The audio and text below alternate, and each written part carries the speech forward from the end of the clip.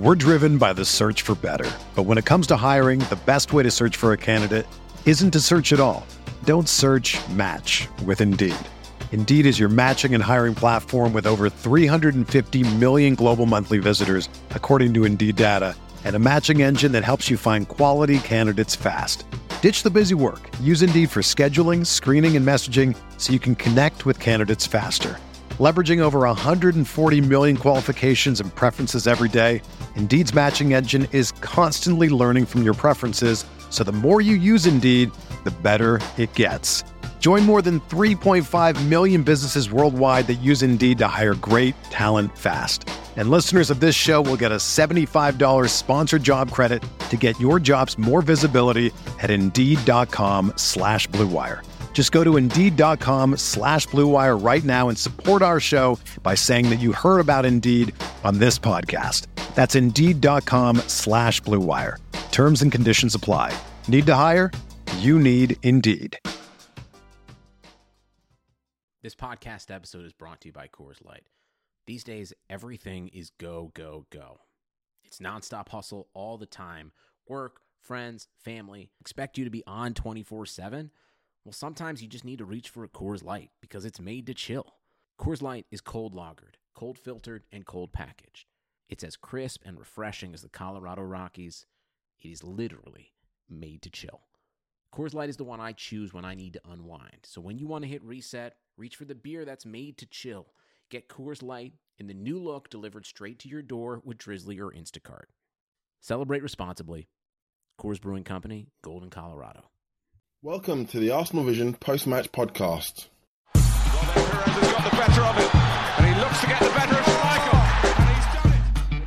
Wilshere's going to fall here for Alexis Henry,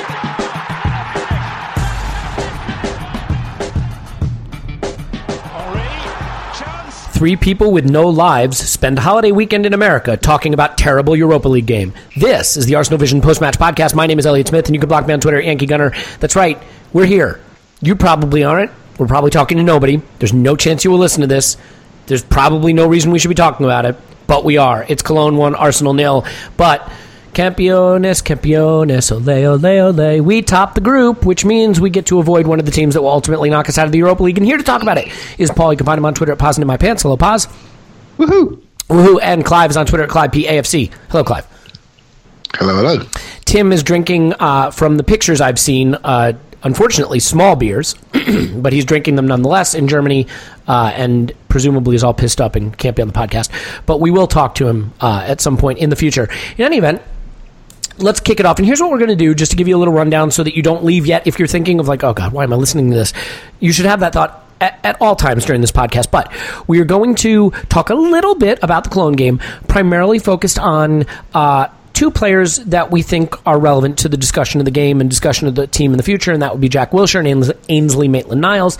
Then we will shift gears, talk a little bit about shake-up behind the scenes with the new scout that we brought in, sort of an important addition, and we'll get to what we think of that. And then we'll dive into Burnley a little bit. Along the way, we will welcome Scott in to give us sort of statistical look at the shitfest that was Cologne, but also what we can expect from Burnley this weekend. So that's it. That's what we're going to do. We'll start it off, though, with Paul. And I think at this point, look, the Europa League has been a chance, as the Carling Cup has been. Carling Cup, listen to me. What am I, 1,000 years old? The Carabao Cup has been a chance, unlike in the past, not just for young players to try to make their mark and try to earn their place, but for more established veteran players to show that they should be closer to starting for the first team than being squad players. And no one has needed to use that opportunity more, arguably, than Jack Wilshere, who spent last year out at Burnley, who is Arsenal to his core, been around since 10 years old. I don't think there's an Arsenal fan alive who doesn't at least hope Jack rediscovers the magic of his youth. But after an uneven group stage and with one game left, it's starting to be hard to see how the manager can trust Jack to become a starter again for Arsenal in the Premier League. And this game, I think, is interesting because he did okay, but again, in a game where we had a lot of possession, maybe not shining the way we would like. Did you see anything from Jack Wilshere that leaves you optimistic that the rediscovery of his brilliance is on the horizon? Well, I guess the short answer is no. Okay, so Clive, now... Yeah. So I probably we all saw the same thing. Kind of the first 2/3 of his game was pretty good. He shaped up nicely. He kind of created some stuff. But as we got to the box, he kind of over-elaborated, and maybe that was just because they were there in such numbers and the options weren't there.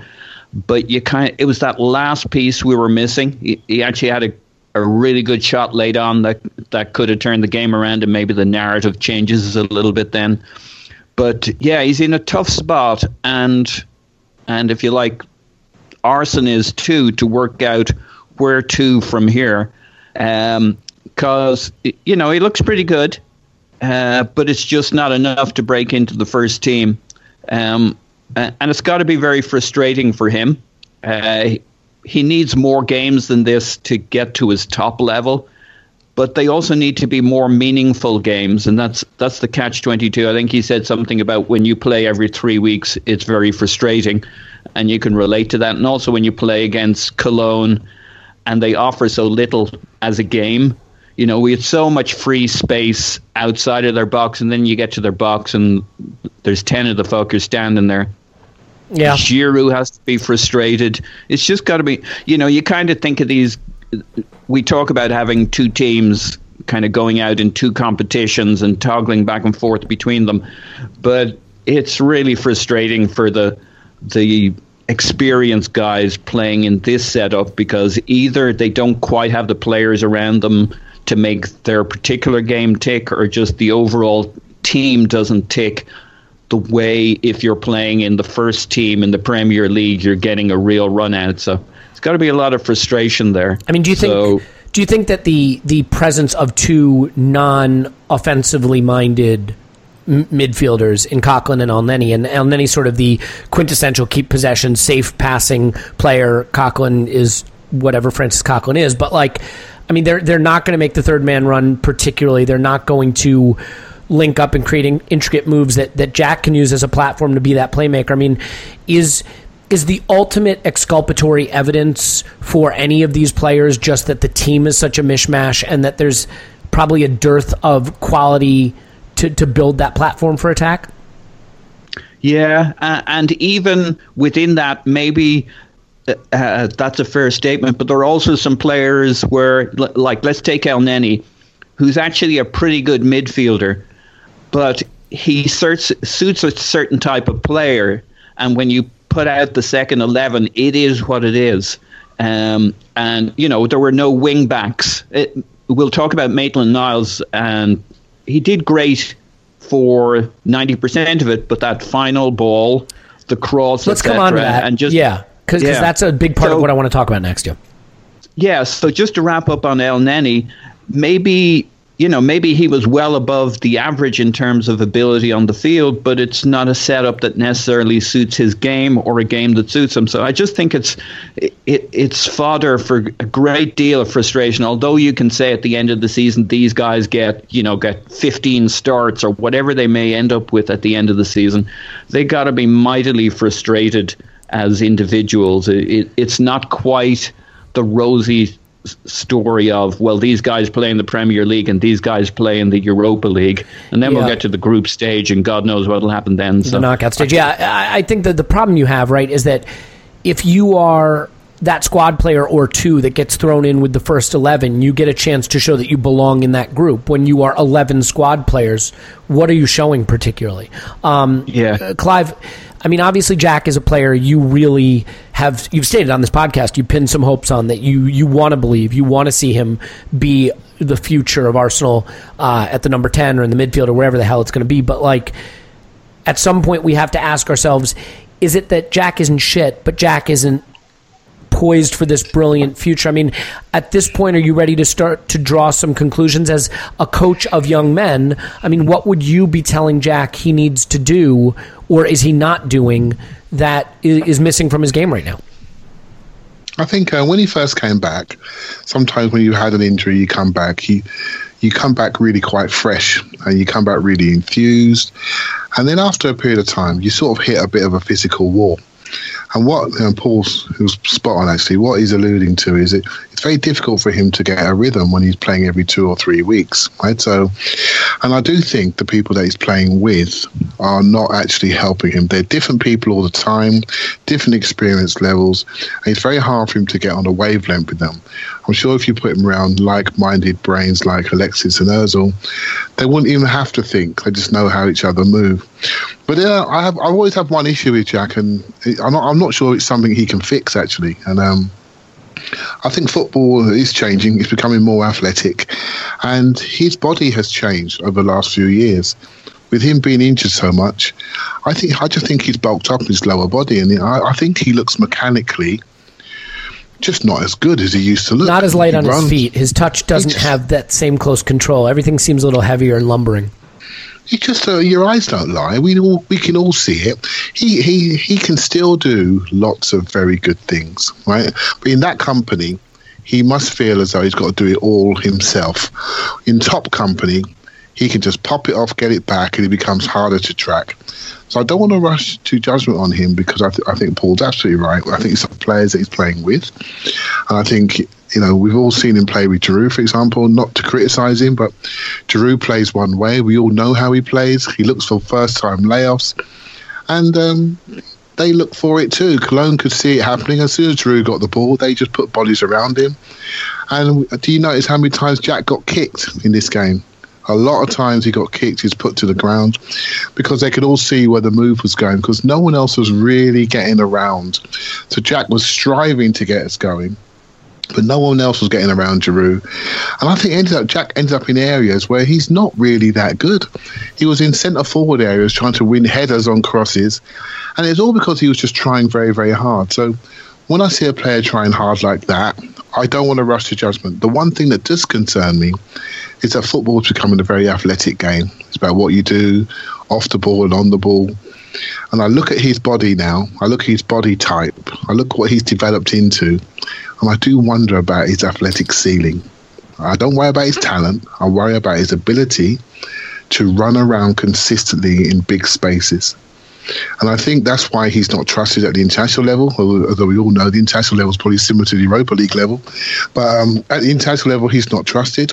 And the manager would rather pick big running athletes that can't play. And Jack can play, but maybe he can't run in the same way.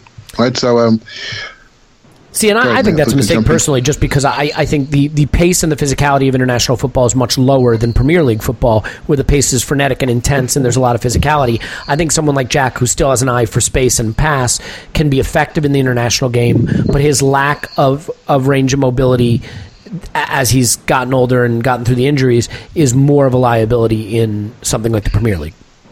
Plus, the English team have kind of used him as a bit of a Pirlo, where he can sit back and they kind of build it around him. So he doesn't need to do, even within the English team, he doesn't really need to do the really physical stuff.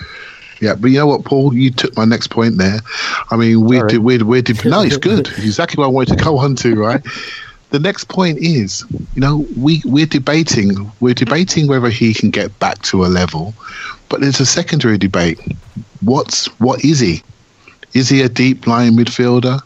Is he a second number 10? Is he a single number 10? We're not quite sure what he is, right? So England wanting to play deep, we wanting to play higher up.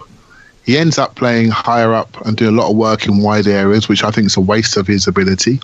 He probably needs to be a one behind two strikers, really. That's the armchair that he needs. Don't you think, though, that really it's deep-lying trequartista libero? I mean, that's what it feels like for me. I'm just kidding. I'm just making up words. Well, it's a debate. It's a debate, isn't it, guys? It's a debate. And for me, he's still the alternate Ramsey.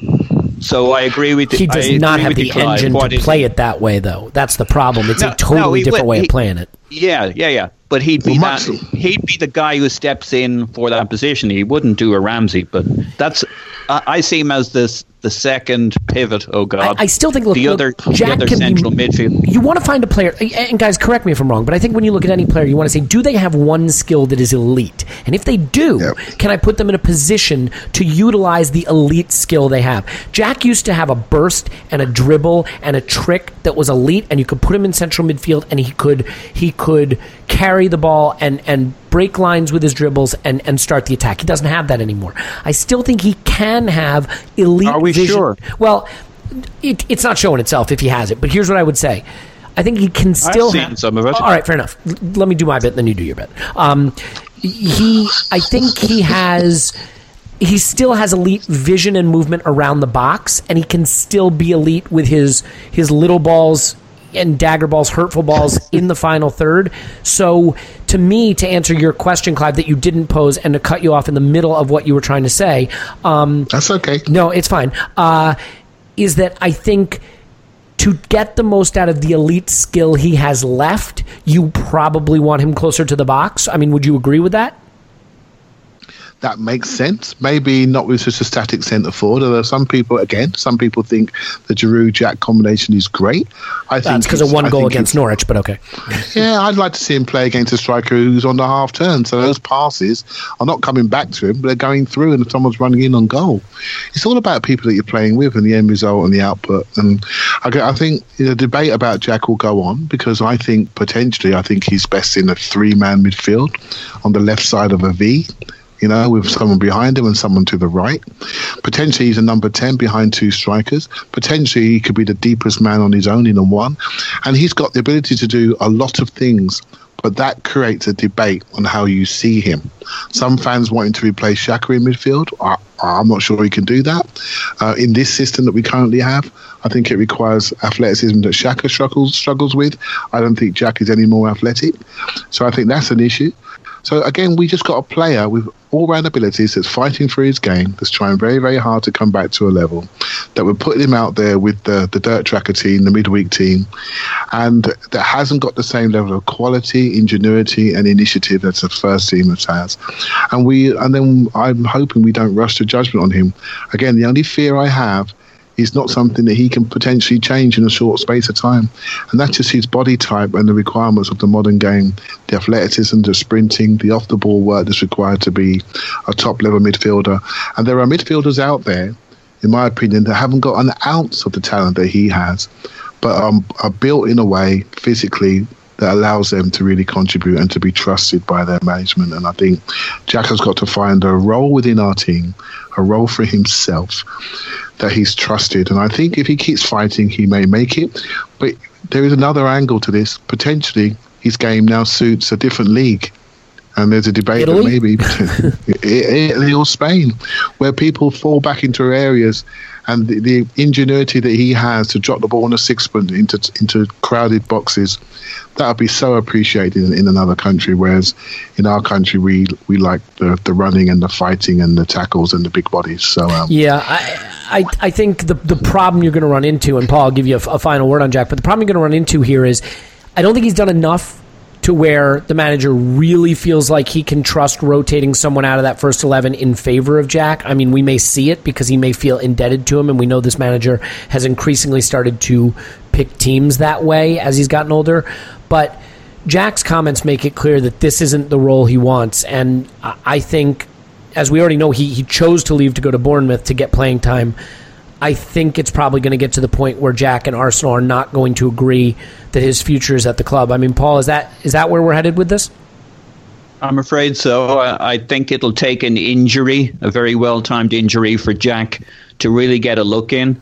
And like I say, I kind of like him in that other midfielder role, kind of doing the Santi thing, because I think that we are actually missing today. So he's going to need an injury and a run in the team for your scenario to change. I think. I think from his comments, he sees it that way. The manager has been very hands-off, non-committal on him, selling him to the English public as a a viable option for the World Cup team, but not committing himself on him. So, yeah. I think that's what we're going to see. Let's do this. And I think it leads into the Ainsley Maitland-Niles thing in that it's what does the team need? Personally, I can see where we could use a Jack if he can just get up another level.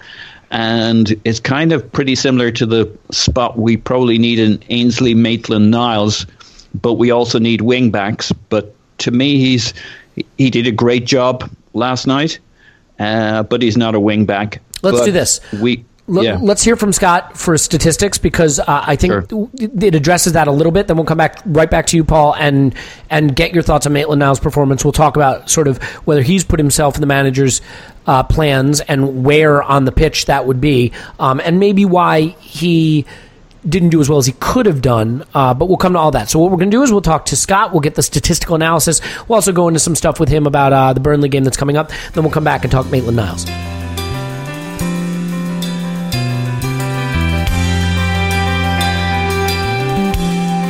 What could be more interesting than a boring match that we lost 1-0 in the Europa League?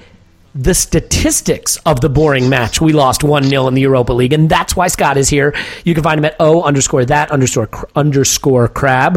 Scott is our resident statistical expert. You can also find his stat stuff on crabstats.blogspot.com if you want to dig through that. Scott, I appreciate you mining the data gold that is the Europa League game we had at Cologne, and I think the first thing we want to talk about just right off the bat is Jack Wilshere. A lot of talk after the game that Jack Wilshere is not getting to the level where he would put himself in the frame to start Premier League games, to start important games. And while I don't think he passed the eye test in this one, in a game where we had a lot of possession, statistically he did rack up some interesting passing stats. So what do you see in the data behind Jack's performance?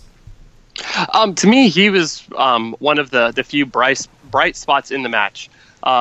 So, I mean, I guess if I was to rank the players, I would have said Ainsley Maitland-Niles, Alex Iwobi, and then probably Jack Wilshere. In these games, you are looking for your veterans to kind of provide that little spark for you, to push you through, especially when you're starting, your B team and your kids. And for me, Jack Wilshere was really the only of the veterans that really provided anything on the day. So, as far and while I think there's some people that may disagree with that in terms of what they saw with their eyes, what do you see in the data? So he was actually the leader on the team in passing value added with a 0.43, which is in the 99th percentile. Actually, let me take that back. He was just behind Ainsley Maitland-Niles in the value added passing. And so to me, he was really progressing the ball well. I do want to caveat this in saying that Arsenal had 70% possession, so they were really not getting challenged in these passes. So that would definitely skew these numbers upwards. You could have seen that in almost all of the guys passing well in this match, but not really providing the final ball. Mm-hmm. But Jack Wilshere was one of the few guys that actually did provide the final ball. He had two key passes, and he provided one of them, which was the through ball to Ainsley Maitland-Niles, which was our best chance of the day, our only big chance. And so his overall XA was 0.45, and he was one of the few guys to get some shots off, and he had 0.31 XG. So overall, Arsenal created 1.1 XG, and Jack Wilshere accounted for 70% of that. Yeah, either by XG or XA. Or the XA, yeah. So, and just this is a good time to kind of quickly refresh on PPVA, the progressive passing stat that you've kind of crafted. This gives a positive value for passes completed further up the pitch, negative value for passes that are not completed, and based on the zone. So if you miss a pass in the final third, you don't get dinged that bad. You miss a pass in the defensive third, you get dinged pretty bad. You complete a pass in the defensive third, you get a little notch up. You complete a pass in the final third, you get a bigger notch. Middle third, middle notch. So, sort of like that, right? Exactly. That's essentially it in my layman, Luddite, or idiot terms. Exactly. So, I mean, the easiest way to think of it is, so every spot on the field has a value. It becomes more valuable the closer you get to the opponent's goal and the closer you are to the center. So, obviously, the spot, in the 6-yard box in the center is going to be the most valuable space on the field. The corners on, your defensive side are going to be the least valuable. So, moving forward and moving center are good. So the only thing I would say about that is, in a game where you have a lot of possession, you can rack up PPVA by completing low value passes, but just completing a lot of them. Exactly. XG Chain, which measures your contribution to passing moves that build to a goal, to a shot. Admittedly, they don't value your role in it. They just give you credit for being involved. I mean, do we have XG Chain numbers for him on in that game? Exactly. No, he came out at the 0.7, like I was mentioning. He didn't have anything beyond really his shots that he created and his shots. But that was 70% of Arsenal's XG on the day. So he contributed to what little we did create. He did do enough with the passes that he made to build up a decent progressive tally. He was contributing to the shots we did get off. And, given the fact that we're looking for silver linings, again, none of us are saying he jumped off the pitch and put himself in the frame for a first team position. Statistically speaking, he did some of the things we'd like to see Jack do, and obviously some of that's undermined by what the eye test tells you, but I think it's great to have that data to at least suggest that maybe this wasn't the depressing performance from him that we may have thought. As far as wide positions, you mentioned something to me before we came on and recorded that I thought was interesting. And that is that, we've been using those wide positions a lot this season. Bellerin and Kolasinac are really important in terms of how we have been building play and attacking. And crossing from wide positions is a big part of how we then create shots. But in this game, the wide positions we got into, we weren't able to use as effectively, correct?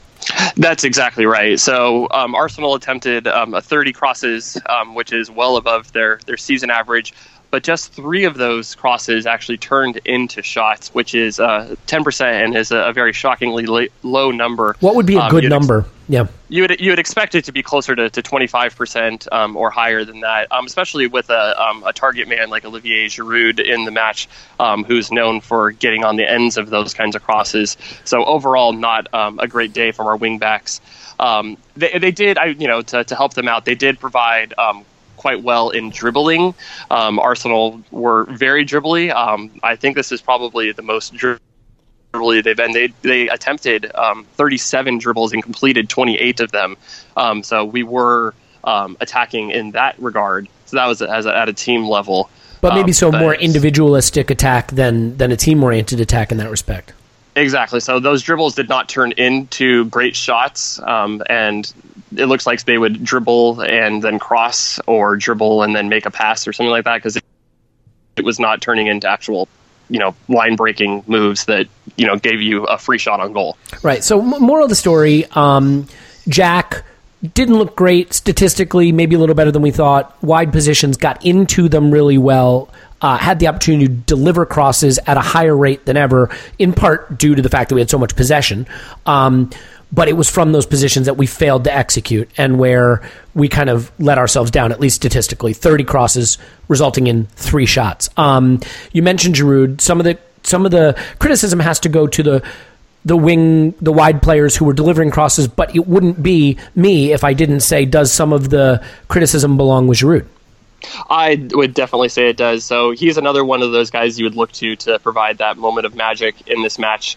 And he had 0 shots on the day, and just the one key pass, and that one key pass fell to Francis Coquelin, and he is not one that you would expect to actually complete it, although he did have a couple of fairly good shots in the match. And I am so wanting to see what kind of celebration he has afterwards. Francis Coquelin's goal celebration is one of those things that we're just going to have to imagine in our head. I don't think we're going to get a chance to. I guess, look, when you have this much possession and your center forward doesn't have a shot, that's problematic. And you can certainly question the build-up around him, but at some point, your center forward having no shots and one key pass in a game where you have that much possession is worrying.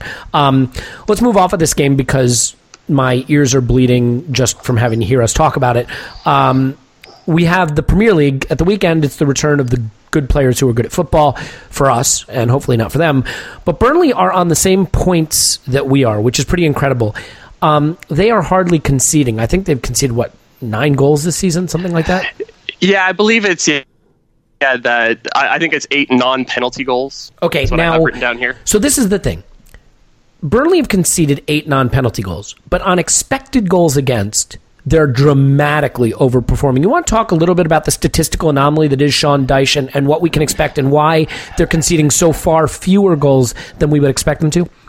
Yeah, so this is something every week when I pull the data, I kind of go through and I look at things and find things that interest me. And this is something that really piqued my interest this week.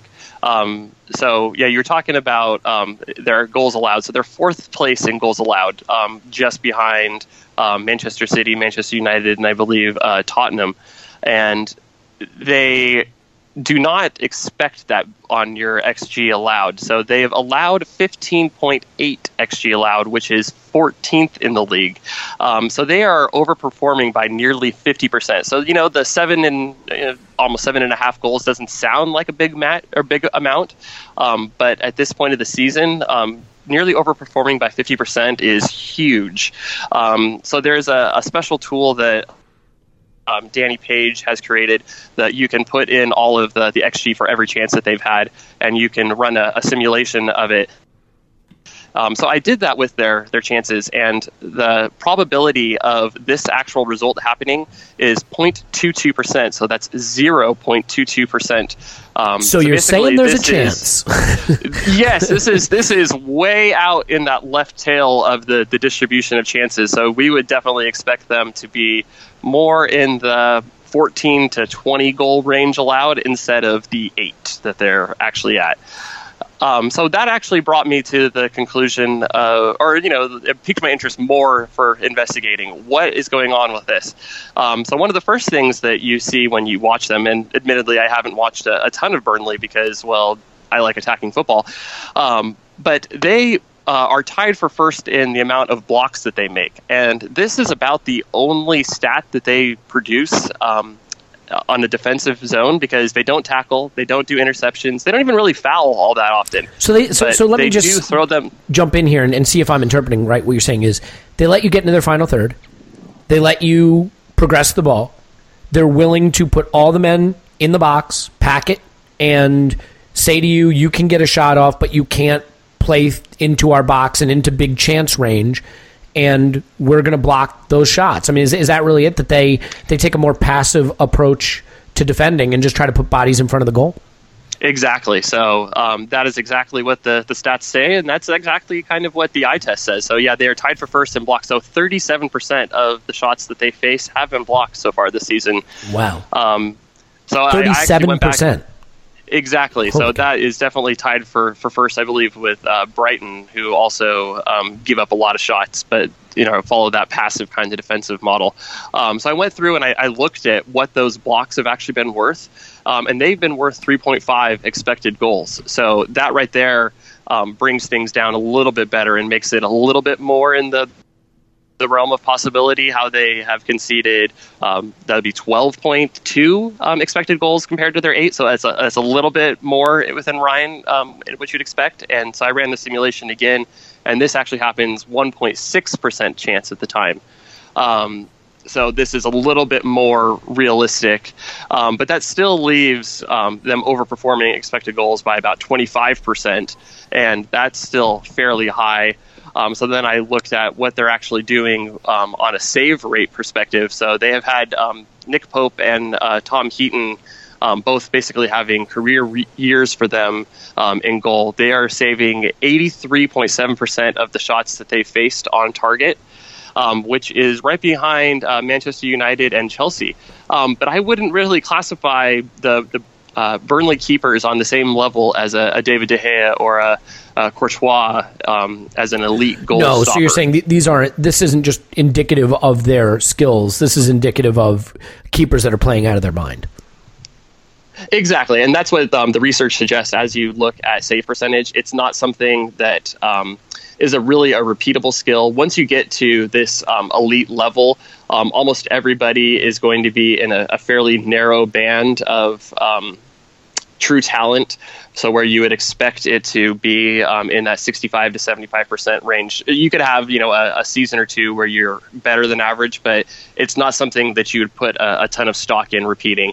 And part of that could be just in the measurement of, we don't know necessarily where the goalkeeper's positioning is in relation to where shots go. So the crude measurements for goalkeeping are still in their infancy. Mm-hmm. But just the general is save percentage is not reliable, and things that are this high generally regress.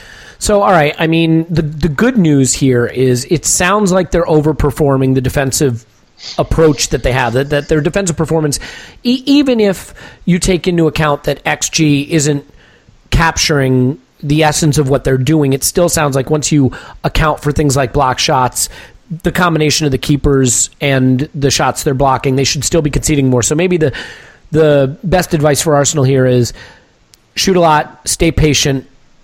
They're bound to let one in. The odds can't keep going for them. The luck can't keep going for them. Just don't get frustrated. Because it doesn't sound like you're going to play your way completely through them to a big chance. Maybe this is going to be a game about taking the half chances, and a lot of them. Yeah, and I think if they're able to get that early goal and force Burnley to try to leave their penalty box, this is going to be a game that would really turn things around. But if Burnley are allowed to just sit back and counter, it could be a long day. So I think this is definitely going to be a game where Arsenal do take advantage of their width and move that ball back and forth and move Burnley side to side as fast as they can to try to create those little openings that they can exploit. Yep, I would hope so. And lastly, just real quick, they don't score much though, right? I mean, this is a game where we can probably start that first 11, commit a lot of resources into the attack. Maybe that third man run from Ramsey can be important because they're not going to create a lot. No, and they are overperforming on offense as well. Not nearly as dramatically, but yeah, they have 11 goals from 7.8 XG. Where's that rank in the league? I didn't check that. Okay, so no problem. I don't have that off the top of my head. It sounds low. It's definitely low. Actually, if you look at my team ranking, I have them as the worst team in the league, which they are definitely overperforming where I would expect them to be. Well, maybe this is where the tide turns. Yes, and the big thing from them is 30% of their shots come from headers, so they are that prototypical English team, I guess, with the let's get it high and wide fast and cross it in the box and go to our big guys to try to score. Yeah, I mean, the reality of it is, I mean, set pieces aside, we've actually, I think, been pretty good at keeping out headed goals. So, maybe that doesn't play into our weaknesses as much as the teams that can counter with pace and play in behind. All right, well, you know what? We've talked enough about a terrible Europa League game and a middling Premier League opponent. So let's wrap it up there. Scott's on Twitter at @O_that_crab. You can find his fantastic work on crabstats.blogspot.com. Scott, as always, we appreciate having you on.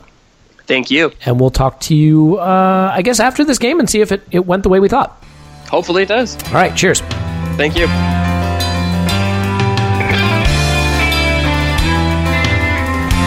Okay, so that's a statistical look at what's going on. Let's get back to Paul to talk Maitland-Niles. And so, Paul, one of the things we cover in that statistical segment is the fact that Arsenal played 30 crosses in the match. They got into wide positions well. 3 shots came from those 30 crosses, from those good advanced wide positions. And that's really poor. That's 10%. Average would be 25%. So we weren't delivering the ball well. But what it says to me is you're playing people that aren't wingers.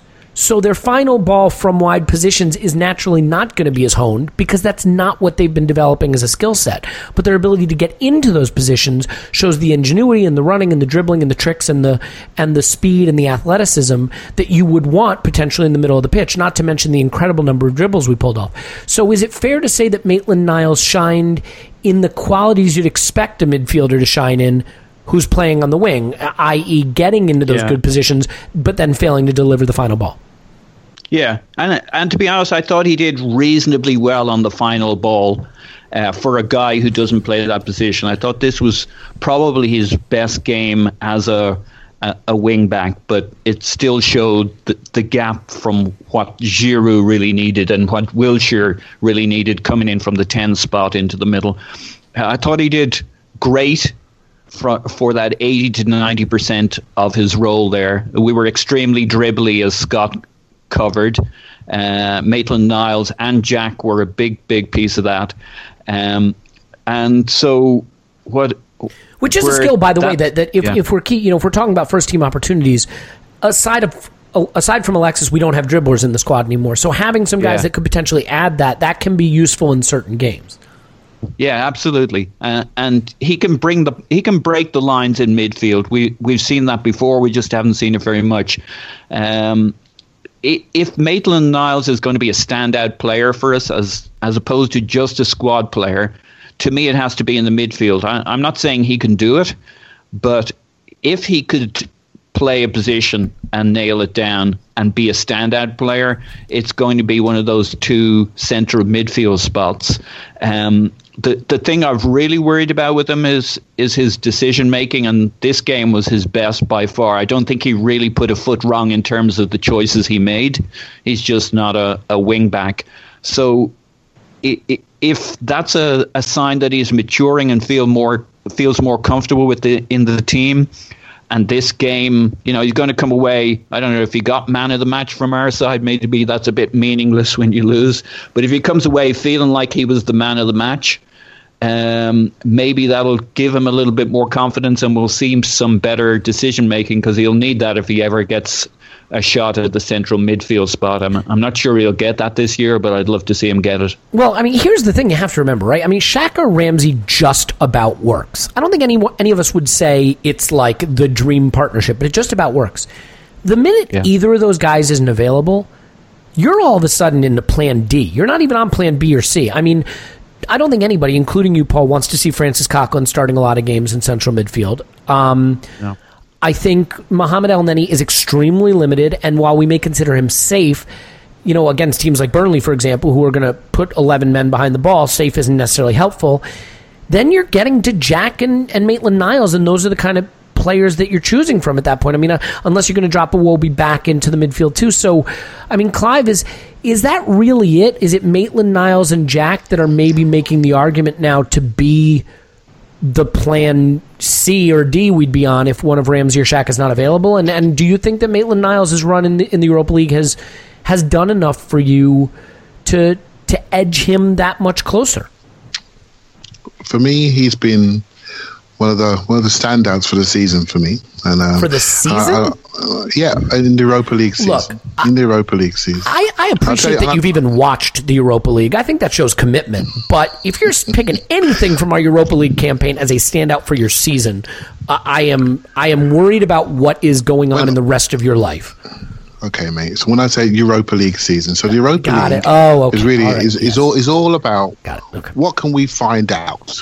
What can we find out, and how many minutes can we get into experienced legs? So that if we have injuries, when we hit the Christmas period, we can rotate people in who are not cold, they're warm, they're ready to go, and they can go to the extremities that are required to win a Premier League game. That's what this game was about. There were other players that could have played, but they made sure they got some minutes into experienced legs, because they know in December there's a higher volume of games. There's 3 league games coming up very, very quickly, and we cannot play that same 11 3 times in 7 days. So this game was all about preparing for the rotation for the first team. And then I look at the older players that we're finding out, the players that are contract issues, we're finding out if they're any good, we're finding out if they're committed. And then we've got a group of young players that we all know, the Willock, Maitland-Niles, Nelson, Sheaf, McGuane, Macy. These are players that are doing pretty well at their age group, but I thought showed up pretty well in the times we've had in the first team. And I look at Maitland-Niles, and we spoke about Jack being not maybe a modern athletic footballer. Well, let's flip to Maitland-Niles, should we?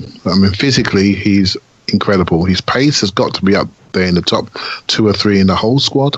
His recovery speed is amazing. So whenever I look at a player, I always look when a player comes into a team, I look at the things that he does quite easily. because that tells you. So I look at Maitland-Niles, and you look at someone like Nelson, and Nelson is obviously an extrovert. He's a showman. He's a dribbler. He wants it one-on-one. He's not scared. He's only 17, but he's got to be he's got to be in the top 5 17-year-olds in the country, right? So he is a super talent potentially in a couple of years' time. Maitland-Niles is 19, 20. He's further down the track. He's had some league games in the Championship, but he can see straight away from a football perspective his personality is quite introverted. He doesn't go and get the ball initially. He doesn't go and search for work. But when the ball breaks down, you see what he's got. So that tells me he likes to go and get the ball. He likes to recover ball. He's quite defensive in his default actions, right? So what I was really pleased about in this game was he showed offensive personality. He went and got the ball a little bit more. He wasn't been sitting there being reactive to situations. He was being proactive to situations, even on his left side, high up, probably the one position he wouldn't want to play. At the England youth levels, he's played number 10. He played in centre midfield. He played on right wing. The only place he hasn't played at England level is on the left side. So we've stuck him into the left side in Arsenal first team games. So now we're thinking about what the squad needs. And I actually think the squad actually needs a real serious backup for Bellerin, because I think that position is very important to us now. The wing backs are incredibly important. We know you've got Monreal who can slip in on the left-hand side, but we haven't really got anyone who can duplicate what Bellerin can do and offer the defensive security that's required at a Premiership level. So I do see an evolution for him. I see him potentially being the right wing-back cover, and then eventually, once he gets more experience, hopefully replace, and I don't mean to pick on him, Paul, but hopefully to replace a Coquelin or El Neni in the squad in one of the centre midfields. Pick away. If you're managing a squad and you're managing pathways, you have to be looking at those two or three, those two players and saying, okay, this guy needs to force them guys out of the club by performing like he did last night, because then he's going to make me question what I'm going to do. He's going to make me question, should I carry these experienced players on heavy wages that are not playing, or should I give a youngster a chance to cover two positions, centre midfield and right wing back, and I can develop my squad accordingly. And that's what the manager should be doing. So I'm really pleased what Maitland-Niles did, because he's now showing the personality that's required to play at the top level. And he's getting that from the Europa League, the minutes that he's getting, even though it's on the left-hand side. I'm not worried about it. As long as the manager's not judging him as a left wing back, as long as he's judging him as a first team player, I think he was really, the only really kid close. who got. I was just going to add, Clive, when you think about it, he was the only kid who got 90 minutes last night who started. Now maybe that was good call, out of need, but still very interesting. Yeah, physically, he's really coping. And in the last game, I don't know if you noticed in the last game, his best period was the last 20 minutes. And in this game, he played the whole game, never looked like coming off. In the earlier periods when he's played, he has dropped away in games, he's faded, he's played for 40 minutes, 50 minutes. And suddenly now you're seeing a 90-minute player in the B team at the top, at the first team level. So it's not long now. And we might see him in December. We might see him very quickly. Bellerin could have a little tight hamstring, and we need to have the speed in those areas. We need to replicate what Bellerin gives us. And I personally think he's the closest. I know some people listening to this will be thinking, well, it should be Nelson, but we all know what Nelson really is. He's not a right wing back. I would like to see him transfer that into the Premiership team. I'd like to see him get opportunities that maybe Theo Walcott has got historically, and into the higher position and take minutes in that area, and then he can develop his confidence in the first team that way. So that's how I extrapolate forward with Ainsley Maitland-Niles, and that's how I see his future developing in the next 2 to 3 years. I think it's very important as a club we create the pathway for him, because I think he's got something. And eventually, I know people are going to think, you're off your head, Clive, but I see him as a centre midfield defensive player, very similar as he develops in his body. In 2 to 3 years' time, I see him in a Victor Wanyama type role, a really destructive type role where the ball comes in and he can move it out on the pivot, but really be destructive in the challenge, really be quick on the recovery. That's exactly what Wanyama is, And I see him developing into that player in a 2 to 3 years' time. Interesting. That was comprehensively handled, Clive, I have to say, and articulate and spot on. And I know I learned a lot. I think everything you said is absolutely correct. What I would ask you, though, and I think this is the issue, right? There is a point at which you just have to buy your first 11, right? I mean, you're lucky if you have one or two from your academy. Would we agree with that? I mean, the best teams in the world are lucky to have one or two from their academy. But the squad is interesting. And it's so hard to find great squad players because great players don't want to be squad players unless they're on $300,000 a week. And so unless you're Manchester City, how do you build a squad? I mean, isn't it possible that Ainsley Maitland-Niles is good enough and hopefully dedicated to Arsenal enough to put on a decent wage, to be that utility player that is, when he comes into midfield, you feel good about it. If he has to deputize at another position, you feel he can do it competently and maybe carves out a full and a rewarding Arsenal career on the fringe of the first 11. I mean, is there anything wrong with that? I mean, do these guys... Because isn't that really the hardest thing to fill? It's if you spend enough money, you should be able to fill a first 11 full of good quality players. But it's not so easy to find guys who you trust to come off the bench. Paul, what about you, Paul? What do you think of this? Yeah, sorry, mate. Absolutely. Yeah, I see where you're going. I think that works for everybody but Ainsley Maitland-Niles, who's an England team member at his age groups. So, but what if the choice is go to Watford or go to? I mean, maybe Watford's a bad example. They're kind of, well, I was going to say up and coming club. I don't know. I mean, hard to say. But I'm saying if the option is down the table, not living in London, not playing for the club that you've been part of the academy, and arguably not even on the same wage because a squad player at Arsenal could potentially be making more. I mean, at some point, do you say, I can probably just about cling on to my England place but have a better career on the fringes of an Arsenal team? Yeah, I still think, a young man at that age, he's 20, he was 20 in August, he's going to want to go for it. And his agent's going to want him to go for it. Yeah, he is. And life is young. Iwobi is a much more interesting one, right? Because he's right there. Is he a first-team member, or is he kind of 1.5 rather than in the 2.0 team? Within the next 2 seasons, Iwobi will expect to be a big part of the starting 11 at Arsenal, or he will be somewhere else. I think he will back himself to have that big career. I don't know if Maitland-Niles is on that level.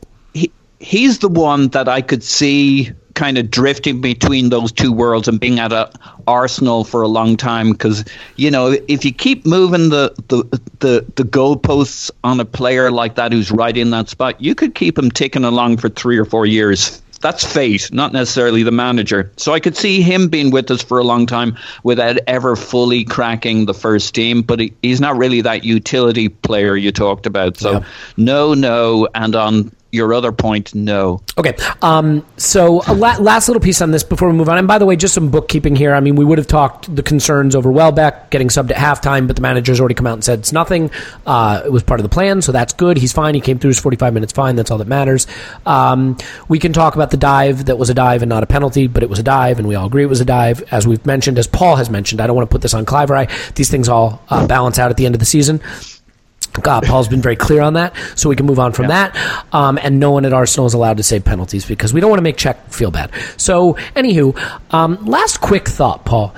Everton were begging us to take £30 million from them for Olivier Giroud. And I think even I acknowledged that there was a value to keeping Giroud and that maybe it was important to keep him. But at the end of the day, this is a 31-year-old striker who... at City, we started Alexis at center forward. Lacazette is our first choice center forward, and Danny Welbeck is potentially our second or third choice, depending on what you see of Alexis. Are we maybe getting into the spot now, having watched Olivier Giroud struggle when he has played this season, where maybe you have to say, we might be losing Ozil and Alexis for free. 30 million for Giroud might have been the right move?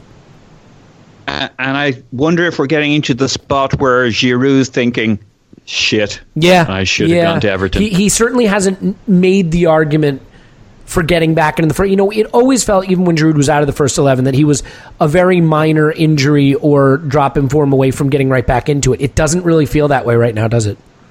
No. And, Lacazette started the last French international. And there are other strikers there too, and other forwards looking to push in. So I could well imagine him going into Wenger's office for a heart-to-heart. And I really think Wenger had him come back this summer because Giroud decided he didn't want to go. And I bet Arsene was well surprised. I'm sure he thought Giroud was on his way. And he said he would have let him go, right? He said he was prepared to. And I can see why people were thrilled that he stayed, but I think now that we're seeing what his role is and also what his level has been, unfortunately, that maybe the $30 million for a 31-year-old striker in a season where, again, as we've been over it, we're going to lose some assets for free. If you combine that with what we got from Oxlade-Chamberlain, that would have been a nice offset. Clive, I must say I don't see much of an issue with his level. I just don't think he's having the minutes, and the team isn't set up to play around him, which may end up just being the same thing. Yeah, that's fair. Go ahead. Can I say something, Giroud, quickly? I think Paul's absolutely spot on. I think with Giroud, you remember his better seasons. He played every minute of every game for us, where he was the only option. And now I remember. He's had some success he's had some success on the bench. So we've asked him to change his rhythm, and I think he's really struggling. I don't think he can. His timing is off on his layoffs. He's not quite sure where he is at the moment, and I just think he's struggling. He's looking like a rusty player. His hold-up play isn't great anymore. That's what's been really surprising. Exactly. He used to the ball used to just get sucked into him when they played it long, and now that doesn't happen. Yeah, he's not so accurate on his layouts. Some of his layouts are the wrong ones. When there's one around the corner, he's taking the safe one, going backwards. He's just having a bit of a struggle, right? So, but I do think that 30 million is still there. By the way, I don't think that's an issue. If he went on the market tomorrow, it'd be the same money. When I watch him, and I do like fast, agile forwards, so I have a bias for that. And when I watch him play, I see limits to our game. I see us in areas in the pitch where we don't want to be. I see centre halves that look comfortable, and we didn't surround him with people with speed. Welbeck did quite well for half the game. I wonder if him coming off, it means he's going to play at Burnley. Wouldn't surprise me.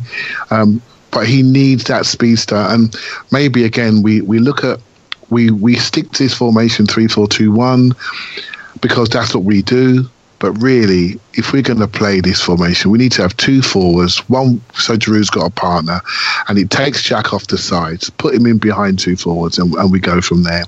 I really feel if we're going to pick this second 11, and obviously their major benefit is the first team gets rested, we've got to give them a chance to be in a formation where they can get closer to getting closer to their top game, rather than there is going to be situations where we're going to have left footers, right footers on left hand side. We get it, but surely we can get a formation that can get more out of more players. And I think we're failing them in some way. I think it's a shame the manager hasn't done that. Yeah, and I mean, you see it all over the pitch. It's a conversation for another day. I mean, I think, for example, we can all agree Callum Chambers, not a wing back, not a full back, not a wing back. But yeah, the Giroud thing is tough in the sense that a lot of people adore him, and I can totally understand that, and he feels like a real Arsenal man at this point. But it's a lot of money for a guy that maybe isn't in the plan and is certainly on the other side of the best part of his career, of peak years of his career. Anyway, let's wrap it up on Europa League. We topped the group. That's all you can ask for at the end of the day. We did it without having to use first-team players, essentially, and it's mission accomplished. I think it'll be kids in the last game, or hopefully I think it should be kids. I mean, as Clive has pointed out on Twitter and on this podcast, this is a chance to develop for the future, and you rarely get that in competitive games in the season, so let's hope they do that. The Catalyst for Change line got ridiculed quite a bit when it came out, but we have actually started to see a little bit of change behind the scenes at Arsenal, and whether it is happening against Arsene's wishes or with Arsene passively accepting it or actively participating in it, there are things that are changing, and Arsenal made a pretty critical signing to the backroom staff last week. Sven, whose last name I will not say because I don't know how it's pronounced, the superstar scout from Borussia Dortmund, who is known as Diamond Eyes, and it occurred to me that possibly Stan Kroenke agreed to buy him because they thought they could gouge out his eyes and sell those diamonds. Diamond Eyes is now part of Arsenal. The man who found Christian Pulisic, who we love, Aubameyang, Lewandowski. Yeah, this is a guy you want, and this is a guy we now have. And Paul, I mean, first of all, do we owe Ivan Gazidis maybe a little bit of credit, or whoever we think it is, for capturing this talented scout and making the decision to move on from Steve Rowley? And how important an acquisition do you think this will wind up being? Yeah, I mean, you got to give me some credit. Ivan Gazidis is my Francis Coquelin at board level. I've been defending him when others didn't. I have been his staunchest defender, I think you'll find. Okay. I think Ivan, there was all that talk about if Ivan didn't get his way coming into the summer with the Wenger decision, he should walk. And I thought that was utter bollocks. Well, your point, and it's starting to bear itself out, is why not stay and try to make the changes you want to see at the club anyway, and maybe that's what's happening. Yeah, I mean, if he's getting obviously Stan had to sit down with both Arsene and then with Ivan and give them a rationale and a roadmap forward. And I suspect he was very clear with Ivan that he supported Ivan's PowerPoints, which he's been putting up for a few years now, about what needed to be done and what needed to be changed. And he found a way to accommodate both. And that's what I hope is happening. I like to see this as part of it. I think people who say, the people who said, we're getting this Sven guy in. So that's the end of Tuchel. And this is the start of the transition, but to somebody else. I still suspect Arsene's going to be with us for a while. But if Arsene can parlay himself somewhat into a more of a Ferguson role where he loosens up and gets more of these guys in. I mean, Arsene was pretty critical, I think we saw last year, of scouting. And he named examples including Kante. Well, that came through Gilles Grimandi. And that came through Steve Rowley. So there was some implied criticism of some of his stalwarts, some of his generals and captains. So Wenger, hopefully, is seeing that he needs to freshen things up. I can't imagine a team and a person that Arsene would have more respect for than Borussia Dortmund over the years, and this guy in particular. Dortmund, as I understand it, have been pretty good working with stats, and obviously a big piece of this role will be the interface with Stats DNA, with the squad on the field, and with scouting. So this guy brings a huge amount of credibility, which I think is necessary to join the dots. And I guess the other thing that really intrigues me about this guy is, he's had Dortmund look at a lot of players, but he's probably had Dortmund. He's had a bit of a falling out or a cooling there over the last year or two. He probably has a Rolodex, if they say that these days, of players that Dortmund didn't go for that he's had his eye on for a while. I wonder what that non-compete looks like and what kind of list of players he's not allowed to discuss at Arsenal. But I'm sure there's the ones that they have in the hopper for Dortmund over the next year or two that they have an eye on, but I bet there's a whole bunch. Yeah. Well, you know what's interesting, Paul? I mean, we haven't really failed buying from the top shelf, right? Lacazette, Ozil, Alexis, I don't think any of those were failed buys. I mean, you can have your criticism of any of them and all three of them, but ultimately I think we're pretty happy with that, and I realize it's early in the day with Lacazette, and granted, Shaq is 50-50. Some people think he's absolute garbage. Some people think he's good, he's in the wrong system, and some people think he's just plain good. But, the issue is, you don't really need a top scout to buy 50 million pound players or 80 million pound players, 100 million pound players. Like PSG didn't need a scout to tell them to go buy Neymar. They just needed a lot of soft power and underhanded dealing. Anyway, but what we haven't found a Kolo Touré in a while. You know what I mean? A guy no one's heard of, who you buy for $1 million and you sell for $100 million. And granted, that's very, very rare. But the Ousmane Dembele's, Dortmund, what they've done with Ousmane Dembele and Pulisic and Aubameyang, although they never sold him, Lewandowski, Royce. I mean, all of these guys, these phenomenally talented players. I mean, Gundogan, obviously injury hampered what he could have been and what he is. Kagawa, But look, I think the question is, Clive, can he make the difference at the level where we've missed out? At the 15 million, 5 million, 20 million, the 22-year-old that becomes a 100 million pound player between 22 and 25. You know, the 17-year-olds, the 16-year-olds, it's hard to hit home runs there. The 80 million pound players, they're pretty easy to spot. Can he make the difference in that area we've been missing? I think this is really, really an interesting moment in our history. Really, I think we've had a few people come into the club, and what I found quite sort of curious is we haven't heard a single word from them. So Jens Lehmann's come in, apart from releasing the book, we've not heard from him. Right? We've had a new contracts person come in, we've not heard from them. Right, so we've had some people arrive. We had the new fitness guy come in. We've not heard a word from them.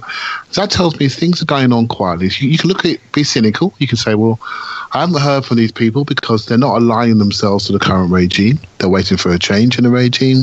So they're just coming in and they're staying quiet. Right, so that's one way you can look at it. Another way you can look at it and say, okay, let's be positive, Clive. Let's think you've been asking for people renewal in the background for about 3-4 years, and we're renewing the people. The people that are going will be at the club a very long time. We need to renew.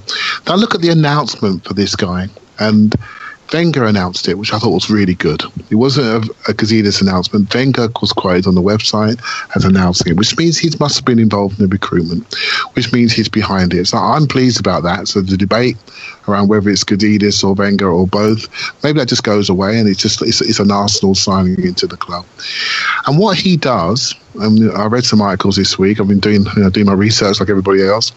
And what seems to be his speciality is exactly what you alluded to earlier. He seems to be able to extrapolate forward and see the player that's going to reach the top in his game, that maybe sees some talent that somebody has and sees in somebody something, the ceiling that maybe someone else hasn't spotted. And Colo Touré is a great example. But another player that I think was, where Wenger used to do this all the time, he did it with Gilberto Silva. He did it with Lauren. I mean, when he bought Lauren for 7 million and he was a midfielder and he transferred into right back, and the heights that he reached, and he looked like a natural, never saw that. And Wenger used to have that eye for picking somebody, but not only picking them, but positionally moving them and absolutely maximising their talent so they could actually go into a team shape. And what we're seeing right now, we're not seeing that anymore. So the picking is 50-50, right? Picking a player is 50-50. But what he was so good at was really finding a role for somebody within the team shape, the team pattern, and maximising them until you couldn't be no one ever thinks that Lauren was a centre midfielder when he arrives. We just think of him as the right back for 2, 3, 4 years in the Invincibles when nobody went down his side. And if they did go down his side, they didn't come out with their legs, right? So that player was one of my heroes when I watched him. So it's that type of thing that Wenger used to do, which I feel he doesn't focus on in the same way. And it seems to be this guy's main strength. So I'm really hopeful. And as Paul alluded to, I think when he was in Germany, he was the founder of a statistics company or analytics company, and he brought that thought process into Dortmund. Well, guess what? Arsenal have already got one. They've already got their own company. They've already got their own proprietary data that nobody else has. And I personally, I'm sure you guys agree, feel that the future of football is going to go far more data-based than it is today. It's only going to get more of a decision process into our game. It's going to be data-driven decisions. Moneyball. In the future. It's going to be data. Data is going to drive our training patterns, what we do. It's going to drive our sports science. And it probably does already, but it's only going to increase.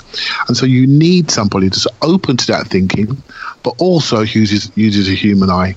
And from what I've read, and I knew nothing about him 2 weeks ago, from what I've read, he seems to have all those attributes. So I'm really looking forward to that. And again, we talk about Arsenal being attractive. We talk about, I don't know about you guys, but whenever I go for a job, the firm name on the door is great, but you end up working for good people. And the more good people you have in your organisation, the more attractive you become. And that's a good signing. That's a good start. And we're starting to see some good people come in. And let's hope that makes us more attractive going forward. I work for myself from home, and I can assure you there are no good people in the organisation. Go ahead, Paul. I was going to say, it does juice up the January window. You got to think he has 2 or 3 players he has an eye on that weren't in Dortmund's requirements. I mean, they may not be looking for a wing back. They may not be looking for a central midfielder. So he's bound to have a couple of players he's really fancied. The other thing is, we spend a lot more than Dortmund do, so there could even be players that are a really good fit for us in our budget that just didn't fit the Dortmund model. Well, I think it's the wages in particular, right? Because, I mean, Ousmane Dembele, they bought him for $15 million. They sold him for $100 million a year later, or 2 years later, whatever it is. I mean, that can fuel a club. Look at Liverpool even. Selling Suarez and Sterling could have sent them back to the dark ages. You have to use that money well. And you can't look... Arsenal have financial might to compete right below the tier where Chelsea, City, and United are. And that's good enough to keep us fourth. But to keep us first or get us to first, you're going to have to be able to find 30 million, 35 million, 20 million, 15 million pound guys that maybe would have considered Dortmund, but we'll give them 150 grand a week where Dortmund give them 80. And those guys have to turn into 100 million pound players because A, 100 million pound players can win you the league, and B, 100 million pound players can then bring in the revenues that renew you and allow you to renew the talent. This is the key. I really do think recruitment has been the single biggest non-coaching problem at the club. And I think that making a change there can be the single biggest factor to the renewal of the club. But let's end the podcast quickly talking about Burnley at the weekend. And it's a tough game. I mean, they're on level points to us. They're not allowing a lot of goals. We talked about it a little bit in the stats section, but I want to quickly get thoughts from you guys just on what to expect. I mean, Clive, they're going to sit deep even at home. They're going to block a lot of shots. Do you think the manager will go right back to the first 11 that we saw beat Spurs 2-0? And what do you expect from the game? I think he should do. It would be nice if he did, because they've certainly earned the right to start another game. It's interesting what he's done with Welbeck. I think Welbeck will either play potentially, or he'll be 12th man. So I'd like to see the same team start. Burnley don't take many shots. They concede lots of shots from distance. I think they give up chances. So I think this is about execution. This is about composure in the area, making sure we execute. Once we execute, the game becomes stretched, and I think we'll be fine. I think it's very important that we score first. Burnley are the second media darlings after Spurs in some ways, because in their squad of around 30 players, around 21, 22 of them are from the British Isles or Ireland. So they're very, very British in their approach. They've got a British manager. They're quite very much a 4-4-2 team. So yeah, it's going to be hard. And this is massive for me. This is a cup final game because everyone expects us to lose or drop points. I'm really hoping we can follow up the Spurs game by putting them away, and that's my biggest hope for the weekend. Yeah, I mean, I think it's so important that we score first, but I think also, and this is kind of the deep dive that I add to the pod, apart from whatever else I do, I think it's also important that we score more than they do. I think if we do that, we're going to come out with the 3 points. Paul, your thoughts? Who needs Scott? Who needs Scott with that? Fucking hell, right. Yeah, thanks, guys. Yeah. Paul? Yeah, wow. So I think we should take the Monty Python and the Holy Grail approach of we should roll the ball over to them from the kickoff and just keep playing the ball to them to confuse them, and then shout insults at them about their grandmothers and waving our nasty parts in their face. In hopes of getting them to try to attack us? Yes. So that we can then take the ball off them and transition them? Yeah. That's what we should do. We should shame them into coming out. Yeah. They're playing at home in front of their crowd. They'll have to do it. Yeah, I don't think so. No, but I do think the key: switch the ball quickly, move them around, keep moving them around.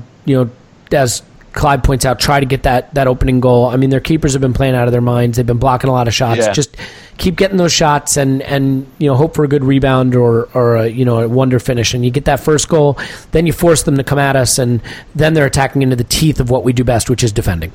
And in any event, Scott was great with that. We can leave it there. I think we need 3 points at the weekend. Look, This is the run. This is the run now. No more international breaks. 27 points between now and the end of the season are up for grabs. We beat Spurs. We're on a high. This is the game that kind of confirms the trend. You know what I mean? This is a huge game. It's a huge game. And with Huddersfield following it, it's a chance to get on a run. And I believe Chelsea and Liverpool are playing each other on Saturday. Yeah. So a chance to potentially leapfrog one of them, or maybe both of them. Well, at least one of them, depending on what happens. So we'll hope for the best. Paul's on Twitter at Paz No My Pants. Thanks, Paz. Woohoo! Clive's on Twitter at ClivePAFC, and thank you, as always, Clive. Thank you very much. Yeah, my name's Elliot Smith. You can block me on Twitter at Yankee Gunner. Give us a 5-star review. I certainly wouldn't say we deserve it, but if you give us a 5-star review, you can write nasty stuff in the section, then under it in the description, and then people think that was witty and intelligent, and you will get lots of followers on social media. You will become a handsome and attractive person who has nothing but success in life. So I strongly recommend it. In any event, thanks for listening. We'll be back after Burnley, and we'll talk to you then. Cheers.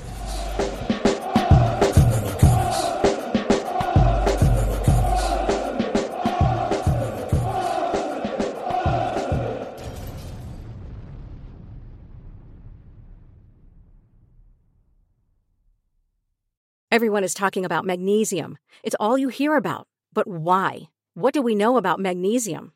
Well, magnesium is the number one mineral that 75% of Americans are deficient in. If you are a woman over 35, magnesium will help you rediscover balance, energy, and vitality. Magnesium supports more than 300 enzymatic reactions in your body, including those involved in hormonal balance. From functional medicine doctors to mental well-being and female hormone experts, we all know that magnesium is the one mineral to improve all aspects of well-being and health. But which one? Magnesium Breakthrough from Bioptimizers, the trusted choice recommended by leading experts with 7 best-absorbed forms of magnesium to ensure your body receives the support it needs for overall well-being. Go to bioptimizers.com/balance today and use code BALANCE10 for 10% off. Support your journey to wellness at bioptimizers.com/balance. Magnesium Breakthrough from Bioptimizers, your foundation to optimal health and vitality.